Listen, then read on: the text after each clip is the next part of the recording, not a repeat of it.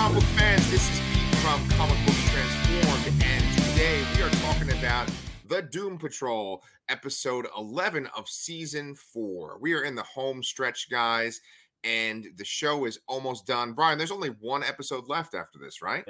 This is the second to last episode, yeah, which is kind of sad. Penultimate episode, and this episode, spoilers, that's in our thumb that I made for this, we get the return of one of the main characters, right? Yes, you spoiled this for me, actually. Oh, sorry. Whoops. But it was a nice surprise, though. So the spoiler here is that, Timothy Dalton shows back up as Niles Calder in several different time periods, as the team is kind of stuck in a time stream, and they're trying to get their longevity back so they can save Rita, so they can kind of pull back together their found family that's kind of been falling apart lately. Yes. But yeah, I mean, on one hand, like the premise of this episode is sort of goofy, but like they just do all this great emotionally heavy work that makes it so good. Because it's like you think about it, like, oh, they're in a Cyborg now has a capsule in his back, and they're just going to be hang out in this time stream, and there's all this stuff that just completely doesn't make sense and is totally weird. But you just don't care. Like, it's whatever. It's like, okay, that's fine. I'll accept it. It's good. Give me this other good stuff. Right. It's funny because it doesn't make sense. A lot of the show doesn't make sense, with the werebutts and all these kind of weird things and what Immortus became. But it's because Niles Calder, the focus of this episode, in this show, he's very different from the Chief in the comics, where the Chief in the comics is very much into like science, and the way he creates a lot of the Doom Patrol heroes is by just using science. But in this show, he also uses this weird kind of occult magic. I'd say he actually uses that more than he uses science. Yeah, and it's interesting too is that I think in the show that they play Timothy Dalton plays him as a much more sympathetic, relatable character. He's definitely done this fucked up shit, but you kind of like you feel like he has some kind of he actually cares about the people. Yes, well, especially necessarily think it comes across as strongly in the comics. Yes. I mean, especially Dorothy, his daughter. That the show has done that very well, where it's like you can tell he cares about Dorothy. Yes, a lot. But you said that he interacts with the team in multiple different timelines. There's actually 3. The title of the episode is called "The Three Doctors," which is a Doctor Who reference. Oh, nice. Because whenever you interact with, like, because the Doctor changes his appearance, right? It becomes a different version every time. That's why there's so many different actors playing the Doctor. Yep. And whenever they kind of cross over, which is always a special event, it's always like the 5 doctors, the 2 doctors, I like how I held up 3 fingers and I said the 2 doctors. But it's like a little Doctor Who wink, right? And this episode is very much like Doctor Who, because they're just like floating in space in this orb, and you see it's kind of the time stream going by, so it's like the TARDIS. Yeah. But out of those 3 scenarios where they're interacting with the Chief, I was very happy to see the Cliff interaction with the Chief. I mean, I was happy with all. Well, I guess you really didn't see much with Rouge and the Chief. Right. The bulk of it happens with Robot Man with Jane, right. And I really enjoyed both those scenes pretty equally, I would say. Cliff is just kind of laying into him like, you did this, you put me in this position here, you have to get me out of it, right? And ultimately he does end up helping him, right? He helps him, but then he also he's also the reason why he's in a wheelchair. That was perfect. Did they say that for the final season? Yeah. And the way he does it, he like kind of like flips him to save him. Yeah, there's like a lightning bolt coming out of an axe for the whatever. Some and stupid he flips them sort of, and it kind of looked a little comical, honestly. No, it's ridiculous. But it was like, I'm like, oh shit, Yeah, because it makes that crunch noise when he hits the bar. Yes. Yeah, like, oh, that's so cool. But I love that scene because that's something that they've really done well in the show. They really have this great dynamic between Cliff and the Chief, where it's like Cliff hates him because of what he's done for him, but he also has this kind of obligation. They both kind of use that idea that they're fathers against each other often. Yeah. or kind of to persuade the other one. That's a really, really strong dynamic on this show, and it's just Yeah, and I think also to add to it too is that he hates him because of what he did to him, but he's also appreciative because he gets to actually meet his grandson and have a part in his daughter's life that he wouldn't have otherwise had because he fucked up his own life. right, right. So I mean, like that relationship is great, and then we also got to see what's his face in there too. I always forget his Ruby fucking name. Kipling, Right, Archette. right.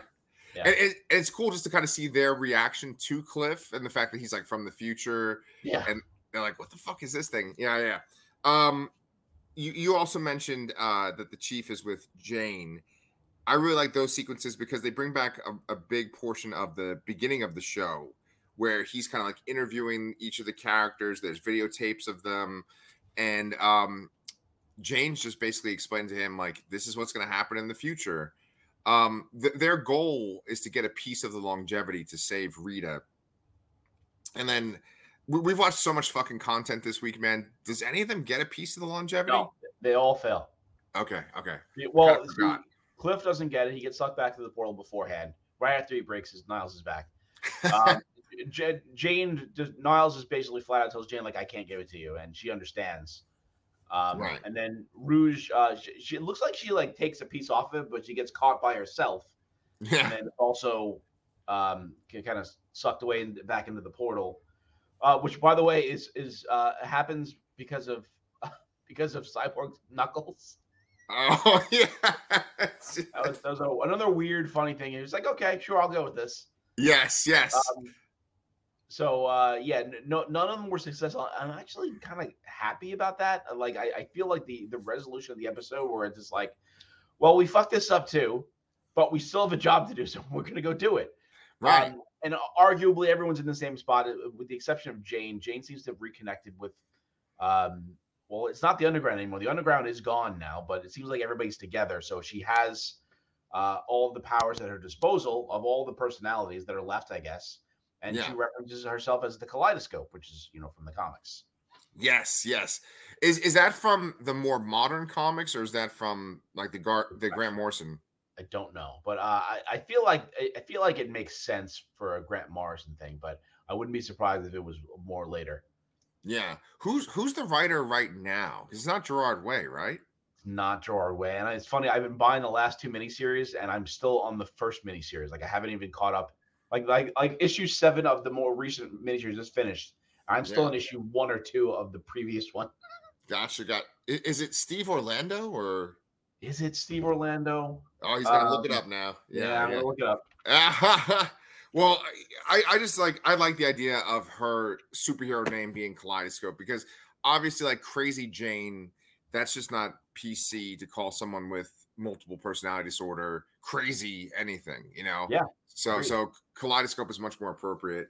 Um so yeah, she has the most sort of positive resolution out of all of their arcs.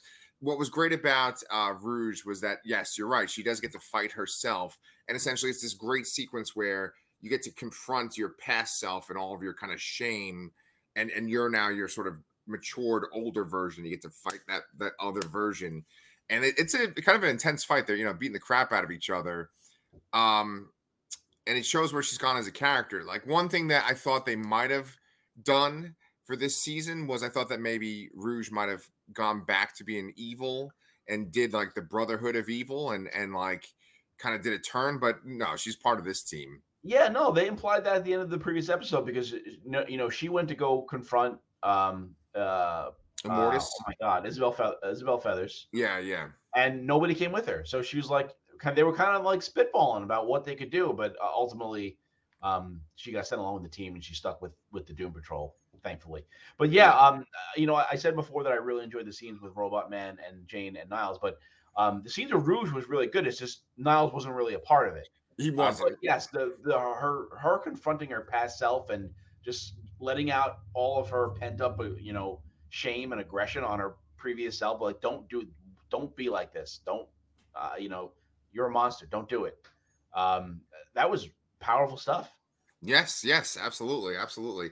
It's funny because Rouge, I think, unless they're doing stuff in the new modern version of the comic, Rouge is pretty much always villainous, Yeah, uh I don't know if people know this, but in the Teen Titans cartoon, not Teen Titans Go, but the original cartoon, the Brotherhood of Evil is like the main villains. They're the main villains of like the last season.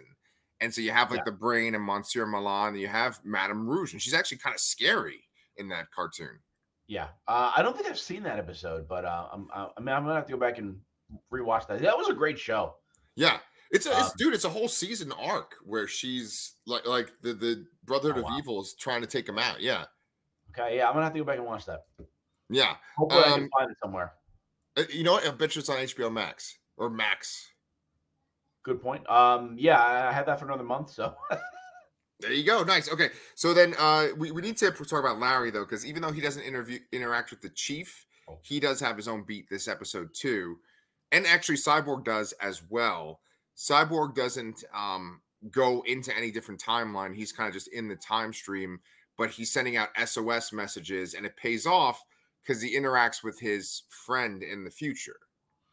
yeah, so he gets to meet his future self, and he gets to kind of see a glimpse of what his choices kind of make, or what the impact that his character will have in the future, and that he's doing the right thing, being cyborg and on the right path. And it's interesting seeing this because I mean, he has the most positive story out of anybody here now because he's on the upswing while everybody else seems to be on the downswing. Like they're all on their way out essentially, and Yeah. he's kind of just at the beginning of his story, really. Right. And what's really interesting about that is that each of the other characters, they're all influenced by the longevity, I guess, except Larry isn't really either. It's a good question. I mean, Well, he yeah, had the longevity, right? I guess he did, Yeah. and maybe that's why was able to survive being possessed by the negative spirit. Yeah. I mean, I would say the only person that doesn't have it, I guess, is Rouge. Maybe I don't know because they were going after three pieces of longevity, but at the same time, it's like this is all one of those weird time paradoxy things. Like, there's only so much of it that exists.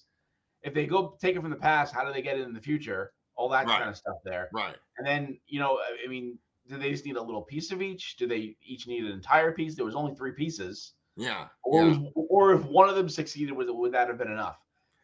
I guess it doesn't ultimately matter because none of them succeeded. They accepted their fate and they're moving forward. Right. But with Larry, Larry gets to talk to his previous negative spirit, which I don't remember then if they ever even gave it a name or if it has a name. But he also lets out his frustration in a way too, because he's like, my life was over and I've been given this opportunity to be a father again, and this year I'm fucking it up. Yeah. And he doesn't know what to do because he feels he's dying. I mean, we actually see a splotch of blood coming out of his bandages earlier on in the episode. And he says he has some vision of him flying into the sun. So I don't really quite understand what Larry gets out of it, I guess. This was probably the fuzziest part of the episode for me. Yeah. But I think go ahead. yeah, but Well, I was gonna say that, like, last time we talked about this, I mentioned how it's all like this metaphor where like he was in this family and it was this very like suburban cookie cutter family, and but then he meets this sort of exotic gay man, but it's the negative spirit, and then they essentially somehow have a child together, and then it's like they're the exotic gay man, the negative spirit leaves him, and he's responsible for the child himself now that he's by himself. And I yeah, feel like when you go with it just as a metaphor, that's what this is all about. It definitely doesn't make a lot of sense. yeah, Um, and so I think the implication is that like the negative spirit literally says to him, "You're stronger than you think you are," in this episode. And then the idea is true. that he's just gonna like fly into the sun, which I'm pretty positive that's the way. That's the last time we're gonna see Larry, just like for him flying into the sun, and then Keeg is somehow alive, but like Larry's body is gone. That's what I assume is gonna happen in the Yeah, last episode. I'm assuming that all the characters with the lunge. Well, you know what though? There was a preview. I don't know if you saw it. I usually don't see the previews. Right. I could swear there were some scenes of the Oh no, characters. did it freeze? Oh no, Oh, I'm not frozen. we're in the middle of our marathon. Oh, yeah, I'm. I Good. Okay, still keep see going it. then. So Okay, so the okay, so preview had images of the characters looking young again. Oh, I think. I'm not sure. okay. I'm honestly, I don't know how they're going to wrap everything up Yeah, yeah. because they really didn't advance the battle very much here because Immortus is still there, the werebutts are still there. They don't have their longevity. Rita's not even in the same room there. So like, what happens to wrap up this battle quickly to get so we can get enough of a satisfying end to all these character arcs? Yeah. I feel like it's gonna be a scene where like maybe Cyborg is out fighting the butts himself, and then like some random characters that you have seen throughout the show, like Kipling, and maybe that the butt hunter or something like shows up, and or like actually we haven't seen Casey, right?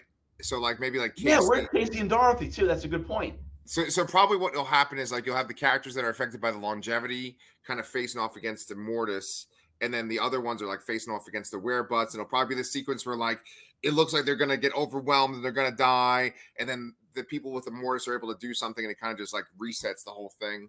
I That's like that's that. probably what happened. Yeah. And we need a satisfying end to the Nicholas and whatever the butt's son's name is story. Wait. There's a son of a butt too.